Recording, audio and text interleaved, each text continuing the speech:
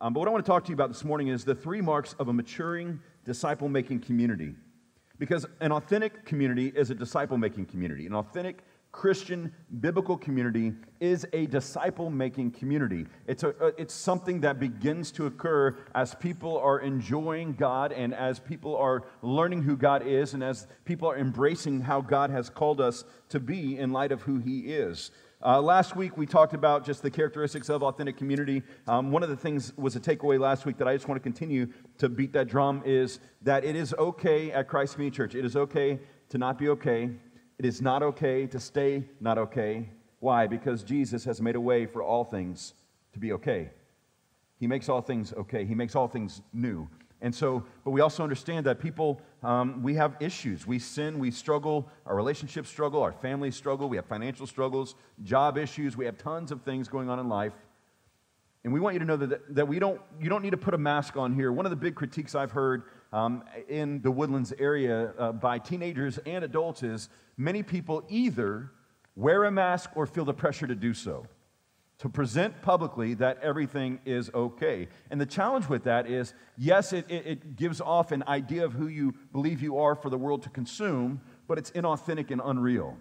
I actually had a mentor of mine early on when I was beginning to launch my speaking ministry in the early 2000s. He said to me, Casey, what is the staple of your ministry, the heartbeat? I was like, Jesus. And he's like, yeah, I get that. Good. I mean, you want Jesus to be like why you do what you do. But like you, how's God wired you and gifted you to have an impact in the lives of others? And I said, man, I really think my authenticity is really a staple, like being real, being a real guy. And he said, great. He said, so on a scale of 1 to 10, just talk integrity, 0 being like 1 being Judas Iscariot, the guy who betrayed Jesus, and 10 being the Apostle Paul, where do people view you? You know, trying to be humble. I was like, I don't know, probably a 6. And he said, great, what's the reality? I said, maybe a 3 or 4. And he said, well, you've got a big discrepancy in your own integrity. And you're not being authentic with God, you're not being authentic with yourself, and you're certainly not being authentic with other people. And so I was like, well, what do I start doing? Just going and airing my laundry with everybody else? He says, no. He says, but quit acting like you're more okay than you really are. And that was over a decade ago, and sometimes I do well at that, and other times I do not. But that's what I want to invite us to as an authentic biblical community. Authentic biblical community doesn't mean we come in and have therapy all the time with each other, right? That's called counseling, and we have great guys like Dr. John Vanderkay, who's a counselor and a pastor that helps navigate from one problem towards a Christ-centered solution. But that's not just authentic community. That's a starting place for many of our community groups. It's almost like a council group, like we share stuff and we encourage each other and all that, but there should be maturation, maturity happening that leads us into mission together, that we're inwardly cultivating so that we can be outwardly effective. And so I want us to understand that an authentic biblical community is a disciple-making community. In Mark chapter 12, several weeks ago, I preached about the Great Commandment. And I want to begin by this. So the 3 marks of maturing disciple-making community. Number 1, we love what God loves. Okay, we love what God loves. A maturing community is increasingly growing in our love and passion and desire for the things that God loves and desires. And guess what? There's nothing more desirable or more worthwhile than God Himself. So a God-centered, God-glorifying community is one that cares about God. And what does God command us to? And Jesus answered when He was asked the most important commandment. The most important is, Hear, O Israel, the Lord our God, the Lord is one, and you shall love the Lord your God with all your heart and with all your soul and with all your mind and with all your strength. The second is this, you shall love your neighbor as yourself. There is no other greater commandment than these. So as a Christian, God-centered community, we are called to love God. I know it's rocket science. You're like, man, mind blown. But we're called to love God and help other people love God. Right? That's the whole thing, is that we are called to love God, to know God as we know God, to obey God, and authentic biblical community is coming alongside each other to help us to that end. I love, since it's the 500-year anniversary of the Reformation coming up at the end of this month, Martin Luther said this. He said, sin is nothing more than unbelief in the innermost being. And so when we're not believing truths about God, we begin believing lies and embracing those things, which leads us to act in disobedience to who God is and what God desires. And so this idea of living in a biblical maturing community is one that is increasingly having a passion for God, not just an expressive passion in public, but also a private passion in our devotion and in our relationships and in our lives and with our money and with our time. Those type of things, as we mature, naturally begin to overflow into the areas of life that God actually cares about. God cares about God. That's good news for you and me. If God valued anything or anyone higher than he values himself, he would no longer be the supreme God, but an idol worshiper. And I stole that. It sounds very smart. I stole it from another pastor, John Piper. Just want to cite that one because they're like, wow, that's deep, bro. You've really come a long way. Nope, I read. I can read and assimilate content. If God were to value anything or anyone higher than himself, he would no longer be fit to be God because he would be an idolater. There's nothing greater. And in community, we can come and say, I don't yet believe that. Or I love this addiction more than I love God. I value my desire here more than I value God. We come in with that honesty in community, but the goal isn't to stay there. The goal is to mature and grow from there. To admit that, hey, I don't love God with all of my heart, all my mind, all my strength, and all my soul. Quite honestly, if you're sharing the gospel with someone who doesn't yet believe in Christ or believes that their good works are enough, then ask them this one thing. Do you love God always with all that you are more than anything or anyone else? And if they say yes, they are a liar, so you got them on 2 counts now of sin. They don't. We don't. But that's what we're striving towards. Why? Because it's guaranteed. It's valuable. He's worth it. He is all-sufficient. He is satisfying. He is lovely and powerful and faithful and consistent and shows grace upon grace upon grace and forgiveness and love and mercy, and he lavishes it upon us. And as we begin to really understand how much God proactively chooses to love us, then the command to love our neighbor, not even the neighbors we prefer, but anyone we come across, to love them in the same way God has loved us, we then find the power to be able to do so, not because we will it to happen, but because we're embracing the powerful, immortal, eternal love of God. And as we have this powerful love of God and we grow in understanding, we encourage each other towards that, we're then able to love others. And so we, as a maturing disciple-making community, we love God's glory. We want to understand it more. And God's glory essentially is all of who God is manifested. All of his qualities, his character, his actions, his inactions. Personified in and through the person of Jesus. And we value Jesus as our treasure, and we admit when we don't.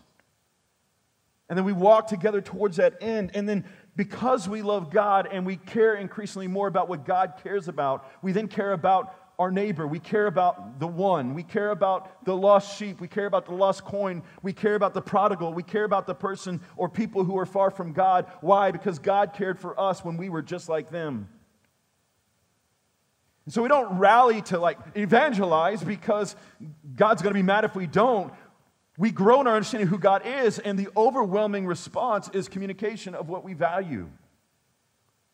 And as we grow in our valuation of who God is and what he has accomplished through Jesus, it gets to the point where we can't help but to talk about it with each other and with those who are far from God. And even if we say, man, I don't have the gift of evangelism, we'll get there in a minute, but we all have a story to tell. We all have a Savior to share. But because we love what God loves the lost person. How do we know that? Because all of us were once that way. And he came and he found us.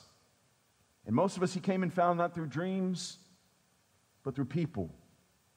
He used other messengers to tell us about Christ. And so a maturing community is one that starts saying hey, we ask different questions. We start asking different value questions of what are we valuing our time, our money, our consumption? What information do we put value in? What are we hoping for? Where are our dreams pointing us to? And we can have those honest conversations in the context of community because we're all growing, Lord willing, together to want to spur each other towards the most valuable person ever. So maturing community love We love what God loves. But second of all, we grow as a body, not as body parts. That's a sign of a maturing disciple-making community is we grow together as a body. Look, some of you just need to get off like the spiritual growth, like me growth wagon. Like anytime a Christian study or something comes up, man, you're there, you're knocking on the door, you're just on the hook. Any Christian concert, any Christian candy. I think they still make testaments. That means people are buying those. For the love of Jesus, stop. If we want to boycott something, good night. Have you tasted those? Taste and see that the Lord is gross. Taste the testament. I'm done with that, but forgive me if that's your favorite mint. We can grow together in that. I probably won't change my mind. We are the body of Christ, not the body parts of Christ. Your BSF or your small group or your Beth Moore study or your guy study or your theological reading or whatever, that ingestion isn't just for you to grow closer to God, it's for the good of the body. How are you blessing the body through the way God is blessing you? How is your time in the Word and your need for encouragement helping you overflow in encouragement to other people who are needing the same thing? I think the church in America, and the church in the South, and the church in the Woodlands is bloated sheep. Feed me, feed me, feed me, feed my kid, disciple my kid, feed me, feed me, feed me. We get fat. Steph still giggles when I talk about the season where I thought drinking more protein shakes and not working out was going to help me lose weight. It didn't. Apparently, you have to lift things and move to form more muscle mass. The shake called muscle milk doesn't help unless you're using your muscles. And that's what most Christians are, man. I'm just not feeling really fed right now, man. I've only listened to 18 podcasts this week and read 3 different versions of the Bible and read Piper's book backwards again and blah, blah, blah, blah. I'm not really feeling fed right now. Have you done anything with what you know? Have you done anything with it? Have you been more kind? Have you apologized? Have you confessed sin? Have you told God, wow, this is a lot of great information. Information doesn't save you. Jesus does. Information's not going to save your neighbor. You opening your pie hole and telling them about Christ will. God uses broken people to share a whole message to bring people who are radically lost to become radically found by His mysterious and powerful grace. Go with me to 1 Corinthians 12. We're going to camp here for just a minute, or 14 verses worth, but we'll get after it. I want you to see what, I'm not just coming up with this body idea to try to build unity. This is very countercultural. We live in a very individualistic time. Like at Christ Community Church, when we have membership or we're talking about partnership or whatever, we're saying we're going to bind together as a localized body on mission towards this end. Our vision for the next 3 years is all about making disciples in authentic community. Why? Because we exist to glorify God by making disciples who are growing and multiplying. 1 Corinthians 12, verse 12. For just as the body is one and has many members, and all the members of the body, though many, are one body, so it is with Christ. For in one Spirit we are all baptized into one body, Jews or Greeks, slaves or free, and all were made to drink of one Spirit. It blows my mind. When I came to faith in Christ, it blows my mind how competitive churches are with each other. I mean, that seems like Satan's plan. Because you divide and conquer. If they're not against us, then they're for us. Next Sunday, we're doing Serve the City. Part of it is to get out and worship through serving, which you need to sign up online if you haven't yet, like today. Part of it is to serve, but part of it is to partner strategically and intentionally with Providence North Community Church for the purpose of getting to know saints in other places and serving alongside one another for the sake of God's glory in the community. So, this unifying hope of the Holy Spirit that is given to believers is utilized not just for your own individual goods and feel good and use. Your gifts of the Holy Spirit are given so that we can be unified as a body for the purpose of God's glory in movement of reaching people who are far from God, helping those who cannot help themselves. So it's a unifying understanding that, hey, if you call Christ Community Church your home, we're not all the same. I have this weird propensity to attract introverts just by a show of hands. I'm going to make all you introverts uncomfortable. But if you don't mind show your hand. Raise your hands if you're an introvert. Raise your hand proudly. I know you're like, oh, this is the most extroverted thing you've done all day. Get over it. Raise your hand if you're an introvert. Raise around. Don't say hi to these people. Go look at them right now. I'm kidding. You can say, right, but there's a lot more of you. I can start calling names, but I won't do that. I'll just say 90% of you are either functional introverts or actual introverts. You're like, I at one time liked humans, but then I had children. Don't talk to me, right? I mean, or now I have to work 60 hours a week, and I don't want to talk, right?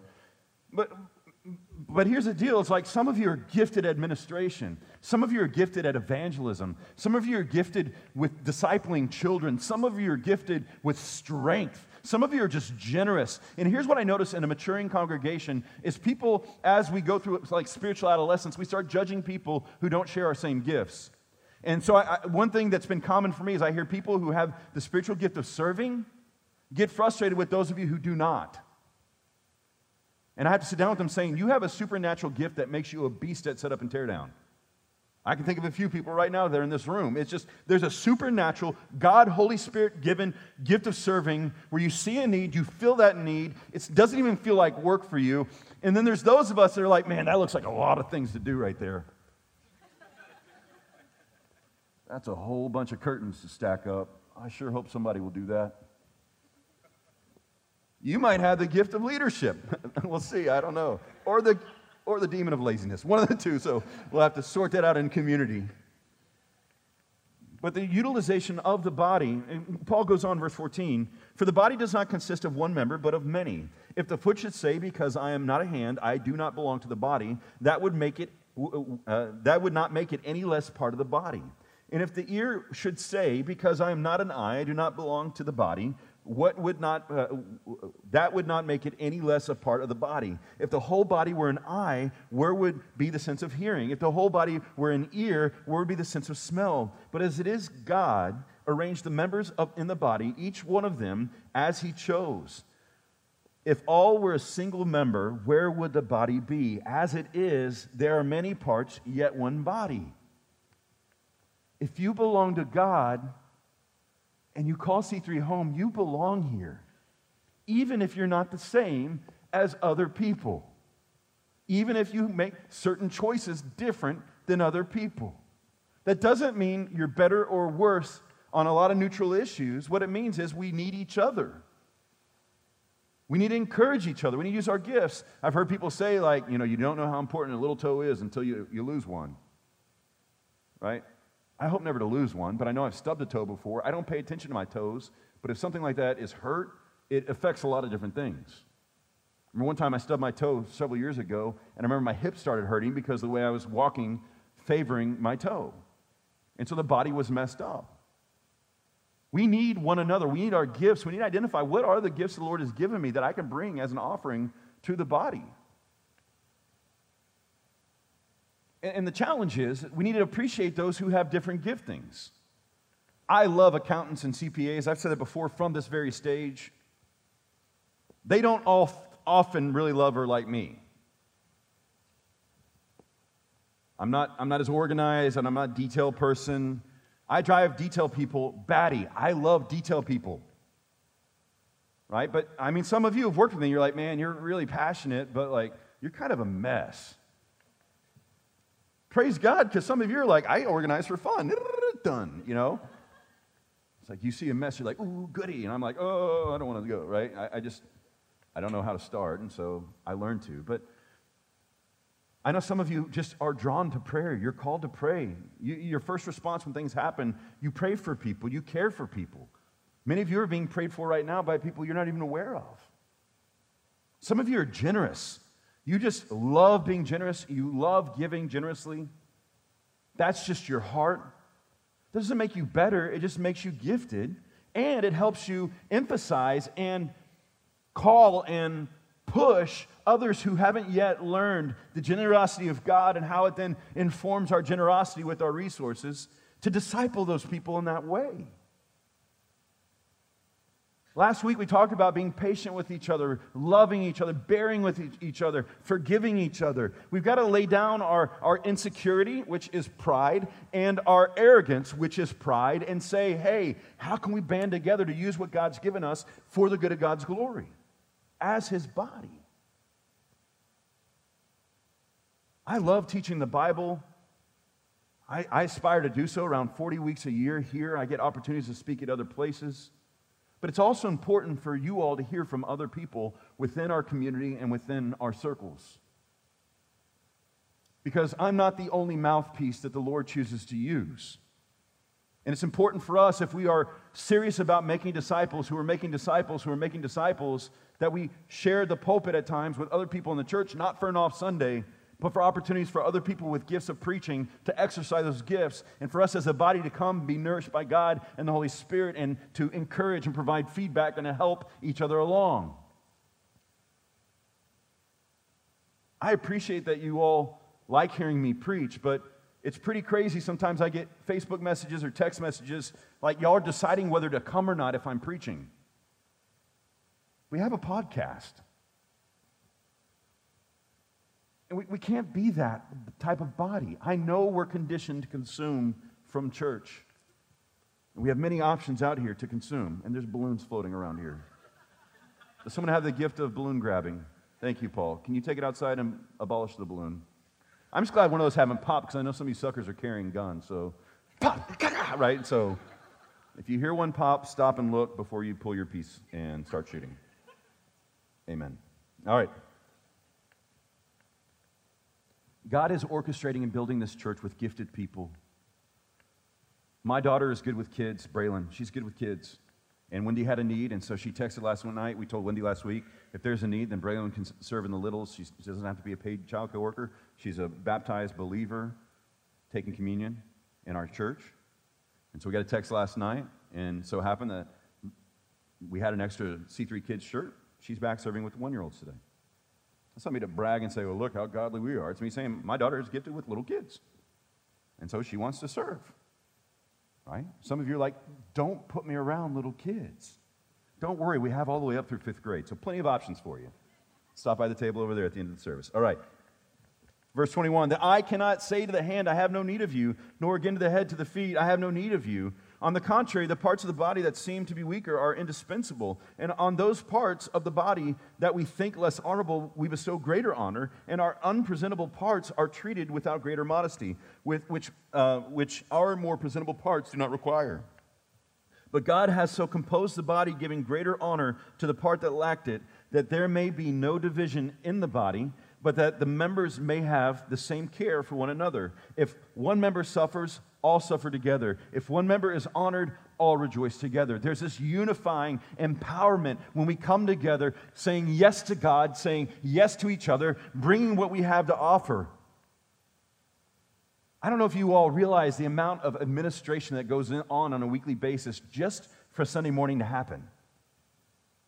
Hours upon hours, 20 plus hours in a week. Lori Holdeman has been stepping in as Julie's on maternity leave and has been doing an amazing job. But it's so much work to prepare an environment for us to be able to worship. We hired a full-time children's director, Wendy Galloway, because there's so many moving pieces and needs for coordination and volunteers and equipping and curriculum editing and choosing the right pieces to disciple your children. It takes tons and tons of time and requires tons and tons of volunteers.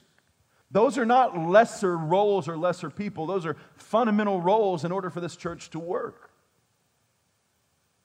The technology we have, the people running slides and running sound, the band members, the hours that Gatlin puts into preparing a worship set and then communicating with his band and then practicing his craft and then shooting and making videos, all to have his computer crash yesterday afternoon, having to back up and start over again on some things, and then to have the screen not work so that we're not even playing it today. That's awesome, huh? Yeah. We need each other. There's a bad habit in the church culture today to hire out pros to do the works of ministry. And as our church grows, we will have more staff, but if you read Ephesians 4 correctly, it's the elders' job to equip you, the saints, for the work of ministry. And that's why I get so frustrated with consumption, consumer Christianity, where we come and take, if we're dissatisfied, then we're going to complain, and then we're going to move on to someplace else, rather than coming in and saying, we are the church. We are C3. There's an issue, and I'm gifted at it. I want to help. There's a financial issue. I want to give. Look, some of you are not very theologically minded. Some of you are theological nerds. You're like, man, transubstantiationism versus consubstantiationism versus blah, blah, blah, blah, blah. You're like, yes, I'm so excited right now. Premillennial, amillennial, post-mill, pre-mill, soteriology. Some of you are like, I don't care. Some of you are like, I want to go talk to my neighbor about Jesus. You don't know God, you should know God, you should come to faith in Christ. And like, and they do. And the consubstantiation guy is like, why didn't that work? Maybe he's not the elect to be predestined, to pre-trib, to be raptured into faith. I mean, some of you can go up, literally can walk to a wall and start talking to it, and some of you don't want to talk to anyone. So make an extroverted friend. Partner together. Find someone that can help. I love helping fundraise. I do. Angus and Carly Fursden Welsh have a large amount to raise to go to China. Am I allowed to say that over video? Are you allowed to people know that you're going to go to China? He's British, so that's how he says it. I'm just trying to speak so he understands me. Sure. Well, we can edit out. We can put in somewhere or something like we can overdub it. But there's a lot of money. They've got to raise a lot of money over the next year and some change to be able to go.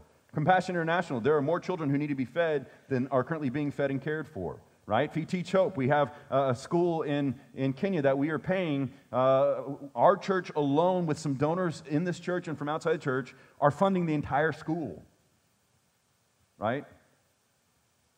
And so I love thinking strategy and fundraising and talking and communicating and getting people excited and plugged in and helping connect their dollars to global or local impact. Our church gives money to church planners. I love helping church planners raise funds. Why? Because if you tell a good story, people want to be a part of a good story. And we have the greatest story ever told that we get to be a part of, that's intersecting with our lives and changing our lives and calling us to more of God. And we get to do that together. But some of you, when I say fundraising, you want to breathe in a sack or run, right? That's the body. Some of you are like, I don't like fundraising, but man, I can account the heck out of some money you raise. Praise God. I can edit the grammar because you write like you speak, and that's not very good. Web design or video what is the gift? Rocking babies. Encouraging people who are down and out. Using your former failures and the lives of those who are failing the same way to point them back to Jesus. See, this body is working together. It's redemption's being lived out in our community. And number 3 is this: our love is selfless and biblical. That's a mark of a maturing community. Our love moves from consumerism to me, to God, to others. Our thoughts are more consumed by God and what He has done and the concern for others than always having to manage our image or our presentation. So part of authenticity isn't dumping all your problems and waiting to have more problems to dump your problems. Part of it is confessing your sin to be covered with the grace of God so that you can experience the power of God, so that you can be used for the glory of God. And seeing lives transformed. Because that's where the fun's at. That's what makes it worth it. 1 Corinthians 13, 4-7. This love begins with a definition of when we say God is love, God is these things. Qualities of God's love is here. As we learn to love as God, agape, selfless love, as we learn to love as God is making us and molding us and freeing us to love, these are the marks of this type of love. Love is patient and kind. Love does not envy or boast. It is not arrogant or rude. It does not insist on its own way. It is not irritable or resentful. It does not rejoice at wrongdoing, but rejoices with the truth. Love bears all things, believes all things, hopes all things, endures all things. That type of love. That's the love that motivates us to service and evangelism and discipleship. Because we have been so well loved, we are then empowered and enabled and prepared to love others. Don't wait till your life gets better. In your sorrow and grief, love. In your frustration and in your addiction, move from yourself and love. Obviously, there are stages and seasons where we've got to focus and fix. But quite honestly, some of you are stuck because you're not proactively loving. You're stuck and obsessed with your own issues that you don't bring yourself into other people's issues. Now, don't take it to the extreme of always entering into other people's issues so that you don't have to deal with your own. But there is something liberating of knowing you don't have to be fully put back together to be able to love and serve other people. To where you are, you can be generous and kind, and you can share the good news of Christ. And quite honestly, if you're doubting your faith, one of the greatest ways to see it boosted is by sharing your faith. Because as you're evangelizing others, you're evangelizing yourself as well.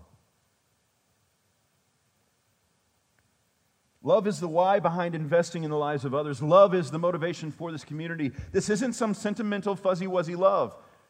I love meeting new people for like the first time, and then I use all my funny jokes and I tell my stories. Traveling and speaking was amazing because I just had to show up with like 3 solid talks out of the hundreds I've done and like be really on point and tell good stories and make them laugh and have good counseling things to say. And then I look like a rock star, and then I leave and go to the next place and do the same exact talks and say the same exact things to a new group of people, and it makes me look, oh man, this guy he's awesome. If you hang around me more than like 3 weeks, you're like, he's pretty much preached 5 passages the last 3 months. I have on purpose. I'm preaching through Mark. I'm helping us understand that loving God really is serious. It's not sentiment, it's proactive. We want God to be patient with us, but are we being patient towards God? Are we? You say you love God. Are you patient towards God? Are you kind towards the Lord? Do you envy God's movement in other people's lives, or give yourself credit when God's moving in yours? Are you arrogant towards the Lord? Are you rude towards the Lord? Do you insist on your own way in your prayers towards the Lord? Are you irritable or resentful towards God? Do you rejoice in what is evil and wrongdoing rather than rejoicing in what God says is good? Do you bear all things with the Lord when things aren't going your way? Do you believe all things about the Lord when you don't feel like you do? Do you hope in all things when things seem hopeless? Do you endure all things? Well, maybe you're not loving God. See, we always want to hear how God loves us, and He does so these ways, and He's patient. We've got to be more patient with people, but we're impatient towards God. And that might be one of the things that's robbing your joy in Him. You might be wealthy because you're smart, and you're a good business person, or you have a wealthy family, but guess what? God's the one that provides it. God gives it, God can take it away. You might be beautiful and attractive. In an instant, something could happen that changes that. I mean, life is happening in our lives, and when you feel angry at God, I understand that, but don't stay there. God, I don't know what you're up to, but I trust you're up to something. Your word says that you do all things for good for those who love you and who are called according to your purpose. I don't see the good right now, God, but I know you do. Help me be patient with your timing instead of always pushing my own. It does not insist on its own way. How's your prayer with the Lord? Someone recently asked me, said, Casey, if your church never grows beyond 150 adults, would you give up and leave? I said, no, if that's what the Lord wills, if we are faithfully proclaiming the gospel, if our people are growing in faith and discipleship, and they're sharing the gospel and being rejected frequently with the people in our community, they're inviting tons of people to church and no one's coming, that's the Lord's will, then we're going to continue to pray and continue to share the gospel. And my value is not put within how many people are sitting here in these chairs or how many people watch the videos or anything else. That's not my worth. But I do want to see signs of growth and maturity. And signs of growth and maturity means multiplication. If something is growing, it will multiply. We will plant more churches. We will raise up more leaders. We will see pagans become planters. Those things are happening, will continue to happen. But sometimes I'm impatient with the Lord, and I'm impatient with where we're at. But our love is selfless and biblical, and the more we understand God's love towards us, and we begin to say, God, I don't really love you the way that you love me, and I don't really even think about that. I mean, half of you, when I said, maybe more than you, when I said, hey, this love is patient bit, how is that going towards the Lord? You're probably like, I don't really think about agape towards God. He's got the love thing covered because he is love. But if we're created in the image of God, we're created for communion with God, then we're created to love like our God loves, beginning with God. It's not here to bash you over the head. None of us love God as we should. That's why Christ came in full obedience and full love to God, so that through Christ we might be acceptable to God and empowered by His Spirit, informed by His Word, encouraged in community towards loving God and growing in faithfulness. This love, though, as we understand it and as we lean into it, that leaves us and leads us to sacrifice because of God's generous sacrifice for us. As we begin to understand the wrath of God that is justified and right, as we understand the penalty of our sin that is death, as we understand those things, then the rescue of God, the grace of God, the mercy of God is that much more beautiful and enjoyable. We don't get what we deserve, and we get what we don't deserve. That's mercy and grace. And as a community that's growing, we begin to admit that, hey, one of the greatest sins that you and I are committing is we don't love God like we should. And then that plays out in our addictions and our things that we keep running back to, right? But part of it is just not cultivating that type of love. We're not pressing into it. We're not enjoying it. We're not growing in it. And we need to be encouraging each other towards that, but we can't find it in each other. See, when community gets bad, where community becomes an idol, is where we look for everyone else to solve our God problem, when only God can solve your God problem. And that's when you start feeling resentful. Look, people can't fix all of our things. Christ can, and people can help us towards Christ, but we've got to be honest. I sat with two grown men this last week, helping them reconcile some issues. Because neither were brought up, discipled on how to handle conflict. Two great books on that. If all of us read it, man, we're going to be healthy. Crucial Conversations and The Peacemaker. If you want to start growing, and some of you get frustrated with people because you're not using your words. We say it to Abby all the time when she's 5, use your words. But adults, use your words. If you're believing a story that someone's thinking about you, ask them if that story is true. If it is, then you have a right to be mad. If it's not, then clarify. Save yourself some emotion. Think about what it is that we really want. What are we really after? When Christ is at the center of community, there's a whole bunch of grace and forgiveness where people who aren't all alike can come together, enjoy God together, and grow.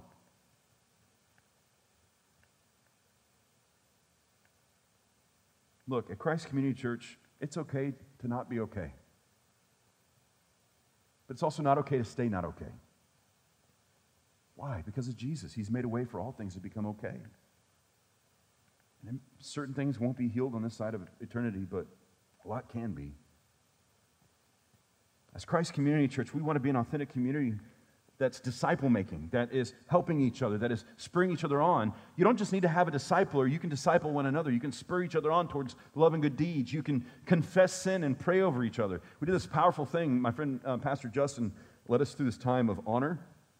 We gave honor to one another, the men, and then we also, after the last session, did a time of confession. And we didn't fix or solve or anything else.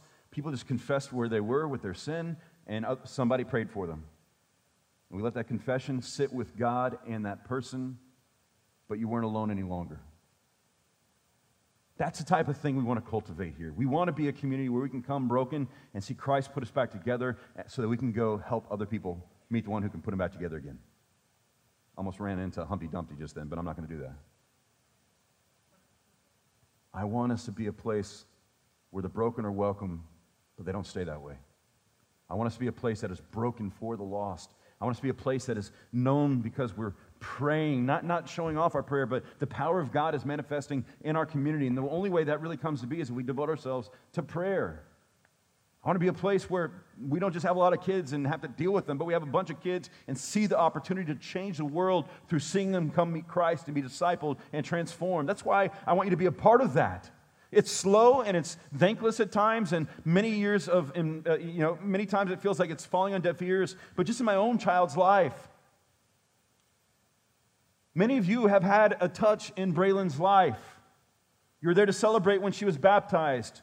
She's now serving as a part of our body, not as just the pastor's kid, but as someone who wants to help because Christ has helped her. Many of you have had an influence on that.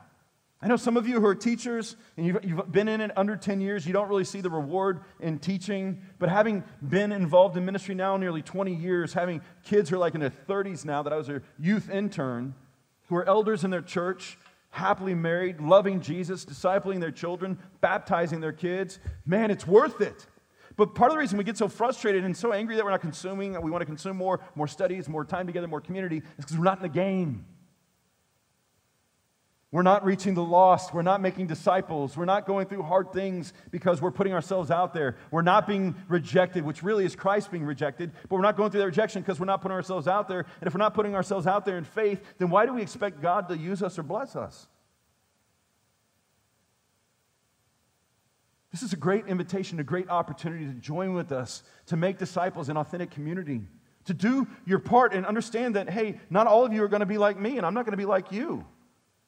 But together we'll come together, utilizing the gifts God's given us, praying and hoping in Him, loving Him, encouraging each other to love Him and each other and our neighbors, and see lives transformed for the good of the Gospels. An authentic community is a disciple-making community.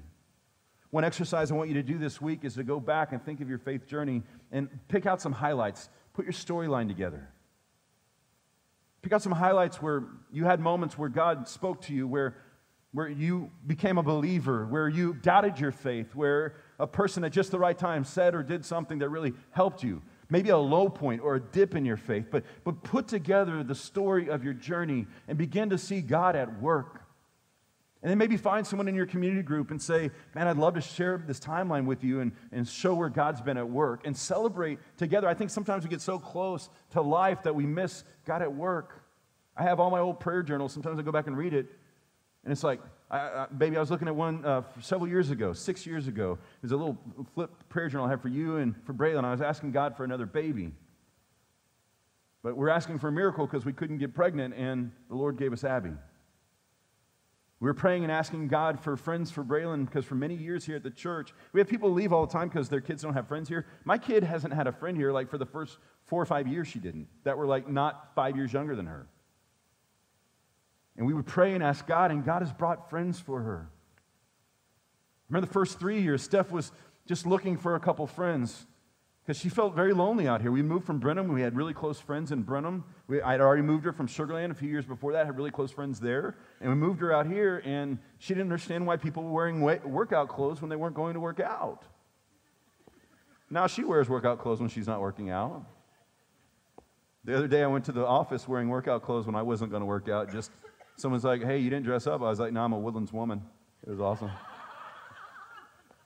They laughed because another guy was in his workout clothes too. But then I worked out after that. But anyways, I mean, it's like asking God, reflecting what God has done. Pray for your neighbor, your hard neighbor that has no desire for God, and pray that God moves in his or her life in such a way that you can be there to be a soft place for them to land so you can point them towards Jesus. Pray for that coworker or that family member who doesn't know God. And as you grow in maturing in your love for God, as you grow in love for Him and encourage each other towards love for Him, the love of Christ becomes way more tangible and real. Discipleship is the aim, not just community, not just feeling connected, not affinity. Discipleship. We come together, we get to know each other, we build relationships, we go through stages of community that are maturing, but eventually we must be teams of missionaries. The cost is too great, the need is too much for us to just stand by. God is inviting each of us as Christ Community Church to be the church and to see lives transformed. We are C3. We are Christ's church. Let's pray.